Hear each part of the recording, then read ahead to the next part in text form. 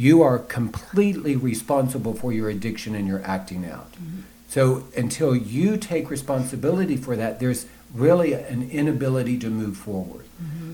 And then at some point, what we're able to introduce is you are responsible for your addiction, and each of you make contributions to the coupleship.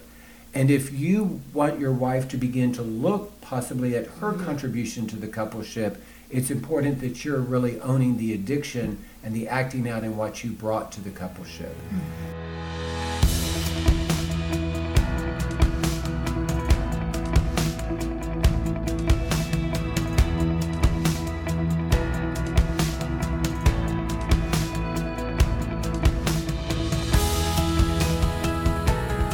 Welcome to the Faithful and True podcast. We are happy to be with you again today with our host, Dr. Greg Miller, and once again, our co-founder, our director of Faithful and True, Debbie Laser. It's great to have you back with us, Deb. It's always a great podcast when we get you to share your knowledge, wisdom, and experience with us. And today, we've been doing a series of podcasts based on questions. And we've had a question come up at the couples workshop. Correct. Right? Yeah. This actually was a question that one of the wives had at our last couples workshop. And basically, it was the question of what is the difference between the early work that a couple may do when there's been betrayal versus at what point does it transition from managing the betrayal and the consequences and the reality of that to actually starting to work on the relationship or working on the marriage. And I would say that what's true is for a lot of women, they're resistant to maybe what would be called couples counseling at first because they're so devastated or they're in so much chaos because of the information. They're not ready to work on the coupleship yet, and yet there's some support and help that could be beneficial. Mm-hmm. So let's start with, as a couple comes in the door, there's just been information, there's just been betrayal. What does it look like for us to begin to work with them, and what are some of the things that we want to address with them? Mm-hmm. We might also, is it okay to talk about some of the things we've heard that have not been helpful? Absolutely, absolutely. Because I think all of that has led us to why we do things the way we do. Mm-hmm. Well, and it also helps to explain why there are some people that may be resistant when they hear the invitation to come to a couples session. Mm-hmm. And that would be a lot of my experience in listening to stories from wives that I work with is sometimes their couples work or marriage work has been about this idea that it's 50-50 in a relationship. You know, everything you're struggling with in there, you each have a responsible piece for that. And so I think it can happen that wives who have been betrayed are too easily talked to as if there's a part of that that's their problem. Right. And for those that aren't trained in this field, they can even go so far as talking about they need to be more sexual with their spouse, that's why they're struggling, or they need to be more of something or other, or they need to work on how they express anger because that's making him angry and then he's acting out, or whatever it is. I think whenever early marriage work starts looking like blaming her at all for the addiction, it's a problem. Absolutely. For wives. And we do hear that a lot, where either directly or indirectly, the wife is given some sort of information that she is responsible for her husband's choices. Mm-hmm. And as soon as that is part of the messaging, it makes perfect sense that the wife is having a reaction to that because intuitively she knows it's not true. But it may also be reinforcing some unhealthy patterns of over-responsibility. Mm-hmm. You know, one of the first messages is simply for the wife to be validated that you didn't cause this, you can't cure it, you can't control it, this is not your responsibility. And that's one of the messages at the men's workshop that we want to give, that your wife is not responsible for your addiction. No matter what she has done, you have still chosen to do this, and you can't change something if you're not taking responsibility for it. Mm-hmm. So it would make sense if a wife stepped into a couple session and in some way there was some information or energy of being blamed, that she would have a reaction to that. Mm-hmm.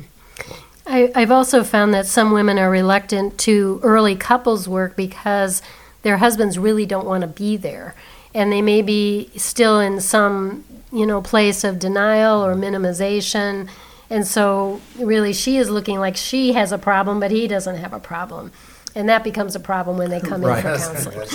And so it's understandable that she may not be willing to do that and talk for him or whatever, in terms of getting some help, and that's understandable as well. Right. I'd also say that there are those situations where a wife may be reluctant to go to couples counseling because she has no confidence that she wants to stay in the marriage, or even staying in the marriage is an option or the best thing. And so if you show up at couples counseling and you're basically given just information about how to work on the marriage, there's going to be a resistance to that if you're not sure you want to stay in the marriage.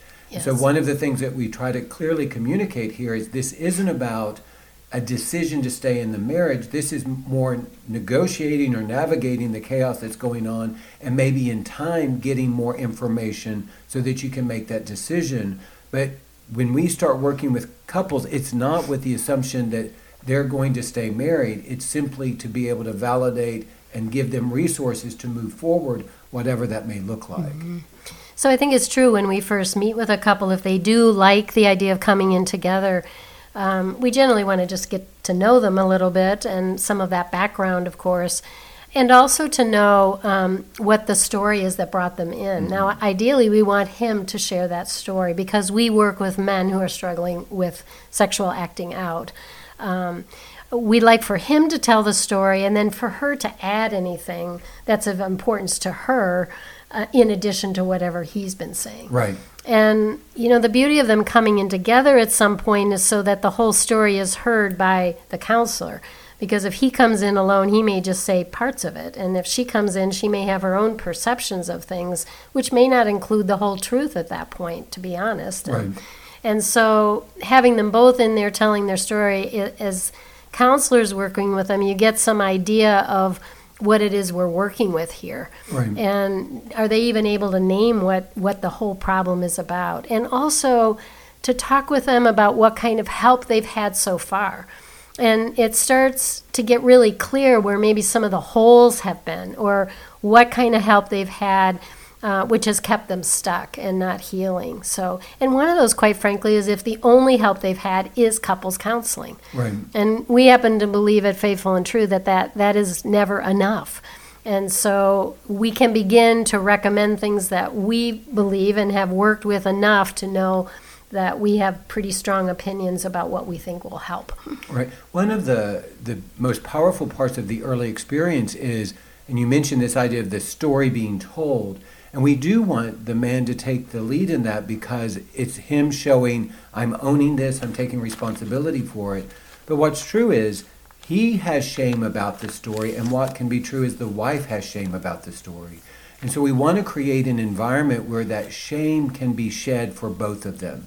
And he's taking responsibility of the story, and she's releasing responsibility for the story. And in doing that, that can serve both of them moving forward. Because what we know is where there is shame, those lies can keep us in bondage, and we need the experience in safe experiences to be able to tell our story.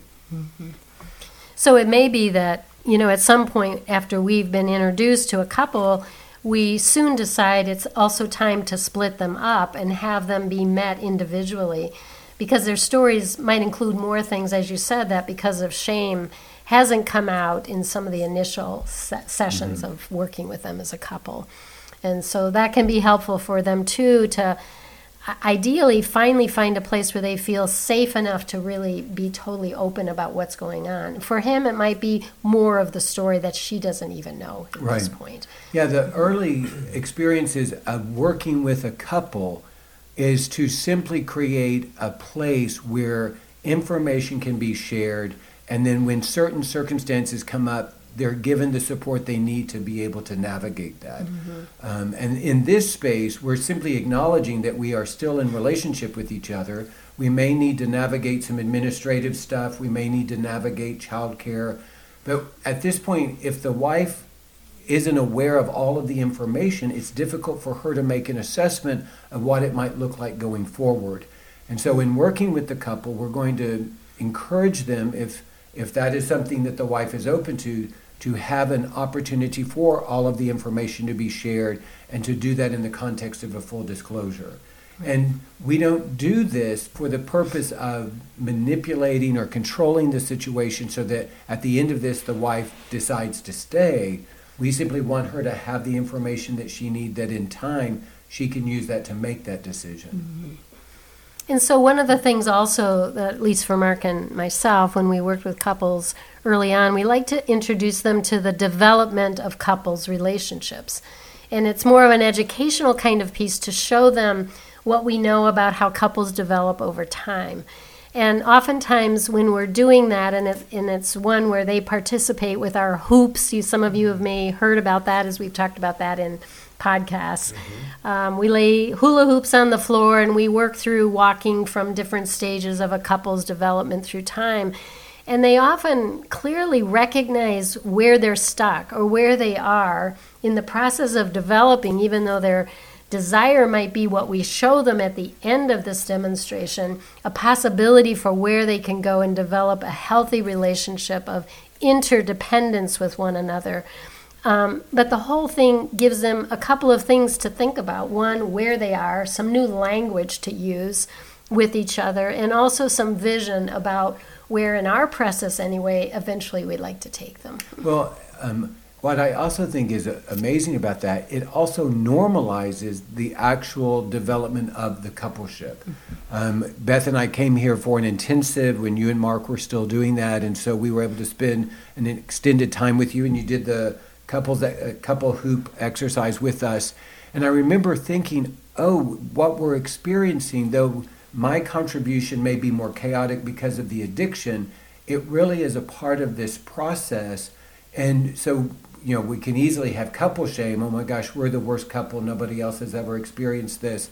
But there is this normalization when you understand the healthy or the process of couple development, when you're able to find yourself in that. Mm-hmm. And one of the things that was very helpful for me is you talk about intimacy, or now we talk about infatuation and the role that infatuation plays initially, but you also validate, and it's not sustainable. Mm-hmm. We're not always going to live in infatuation, and yet for a lot of couples, they perceive that they are failing because they've lost that sense of infatuation. Mm-hmm. So for you to validate and go, no, actually that's to be expected, and this is the next stage. Right. That was incredibly freeing. Yeah.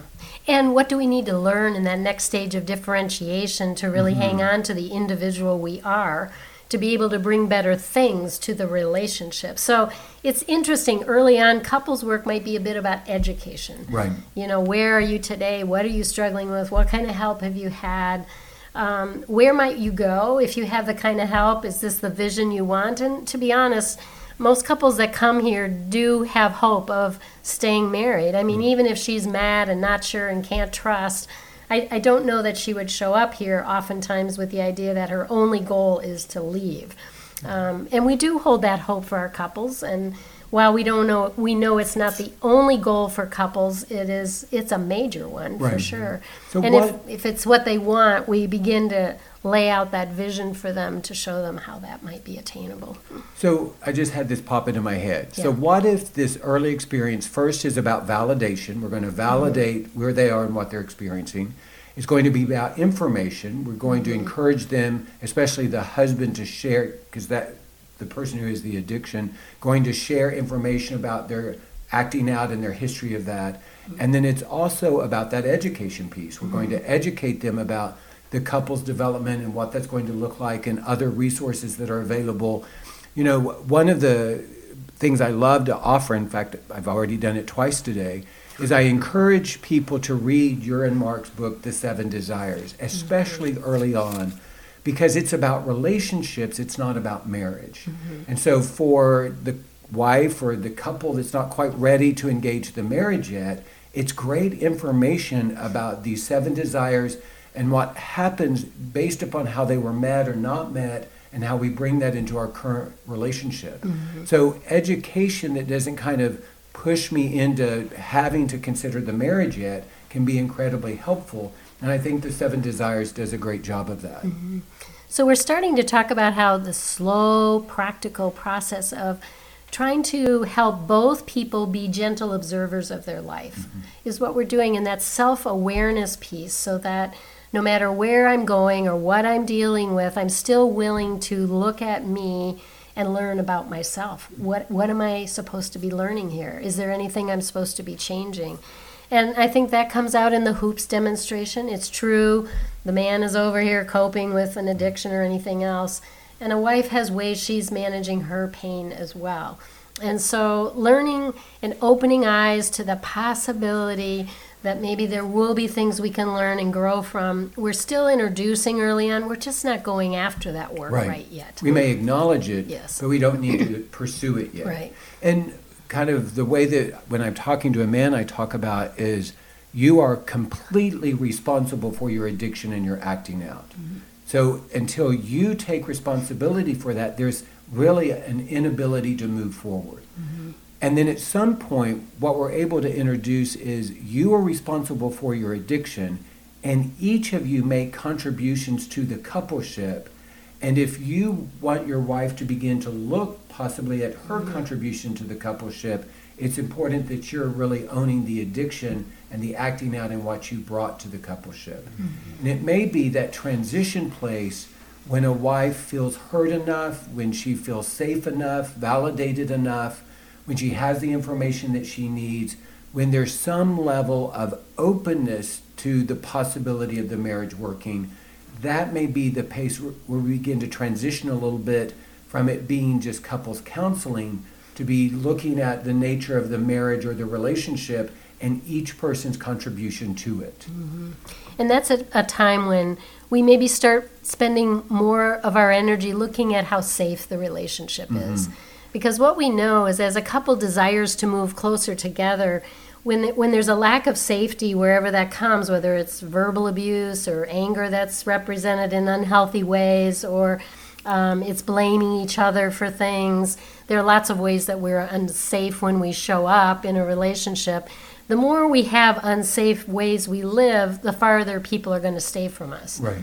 I didn't bring my porcupine friend, but I have a porcupine friend that I usually show in workshops, because that's kind of what we're like when we show up and we're not safe. And people don't want to get too close because they're going to get poked and it doesn't feel good. And so they learn to stay away.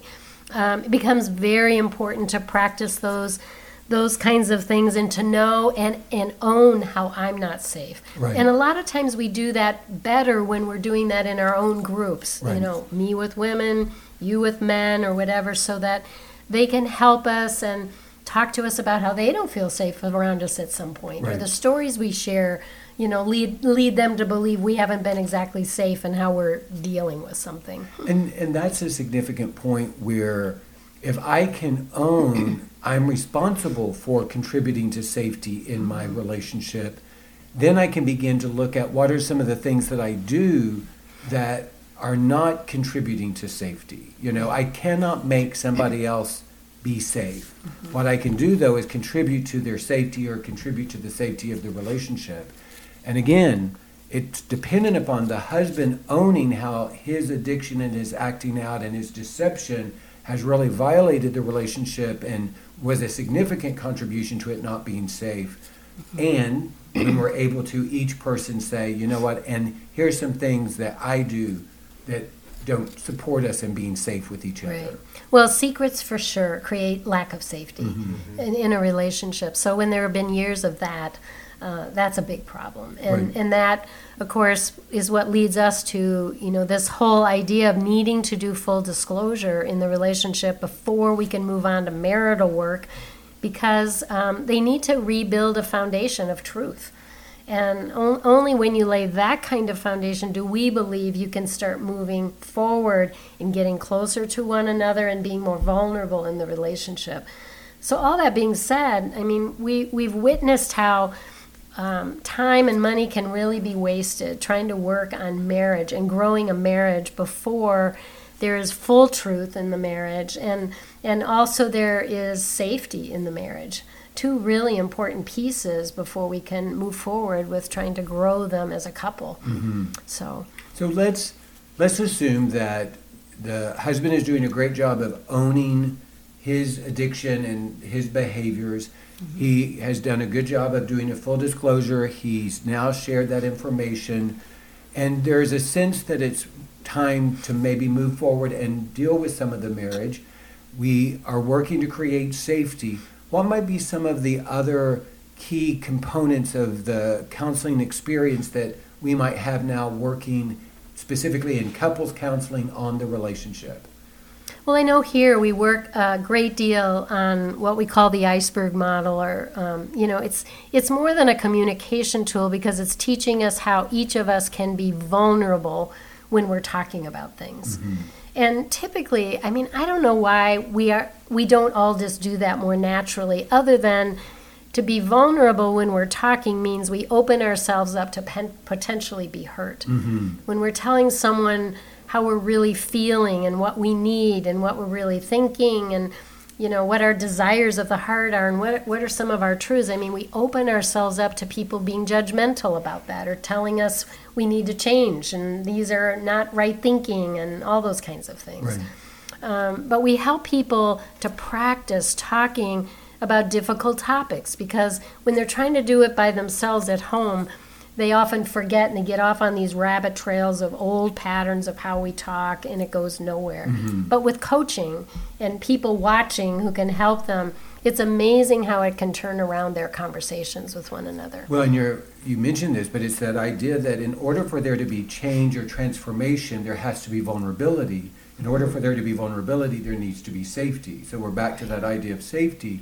And I think one of the things that we're trying to do is help a couple see their old historic couples dance that has created so much chaos. Mm-hmm. And so we want them to first see what is the couples dance, and then as it's almost like we're coaching in those conversations and even interrupting when they start to fall back into those old patterns. And I often say we bring our dance steps into the relationship. We find a partner who can partner with those dance steps, and then the music plays. And in recovery, what's happening is sometimes it's the same music, and when we hear the same music, we fall back to the same dance steps. Mm-hmm. One of the hardest things to do is have the same music, but do a different dance. Mm-hmm. And that's one of the things that we're wanting to encourage the couples. And I think the iceberg is a great way to do that because it gets me just from having a reaction to somebody's behavior to actually looking at myself and what's generating in me, what's my reaction about. Yeah. Yes, there was a behavior, but the only thing I can own is my reaction to that behavior. Yeah. So we have a lot of fun, as we say here. Actually, we do, practicing with couples about difficult situations, taking them to new places of being able to talk about that, really feel heard and understood by each other. And I love helping women, since I'm not working with couples right now, working with women on watching for the patterns in their marriage. Right. Because we all have hundreds of patterns in our marriage. And when we start identifying them, some of them aren't working real well. Like someone is a real neatnik in the marriage and the other is kind of sloppy. Mm-hmm. And we have this pattern of one always picking up for the other and then getting resentful, asking for them to do that and they don't or whatever. Now we got a pattern going. We got to dance. Mm-hmm. And sometimes that lasts for years and years without them being able to figure out some healthy solution for that. Right. And there are hundreds of those kinds of patterns. We often marry someone who's on a different end of the continuum, I always say, of whatever the pattern is about, because I really believe that's a place where God uses us, if we're willing to work on this and identify them, to come in, both of us, to some different kind of place, not become each other, but to move into a different kind of place that's better for both of us. Well, we talk about that idea of opposites attract. I think that's absolutely true. We intuitively see in somebody else something that we need. But the problem is, if all I do is marry someone that is different from me, that's going to create chaos. Mm-hmm. But if I marry someone that is different from me and I begin to be transformed by that and take on some of those things I see in them, the example would be that person that is spontaneous and that person that is structured. Mm-hmm. Well, there's something good about being structured, if there's something good about being spontaneous. But if all I do is I'm structured and I marry a spontaneous person, eventually I begin to be irritated and resent their spontaneity. Mm-hmm.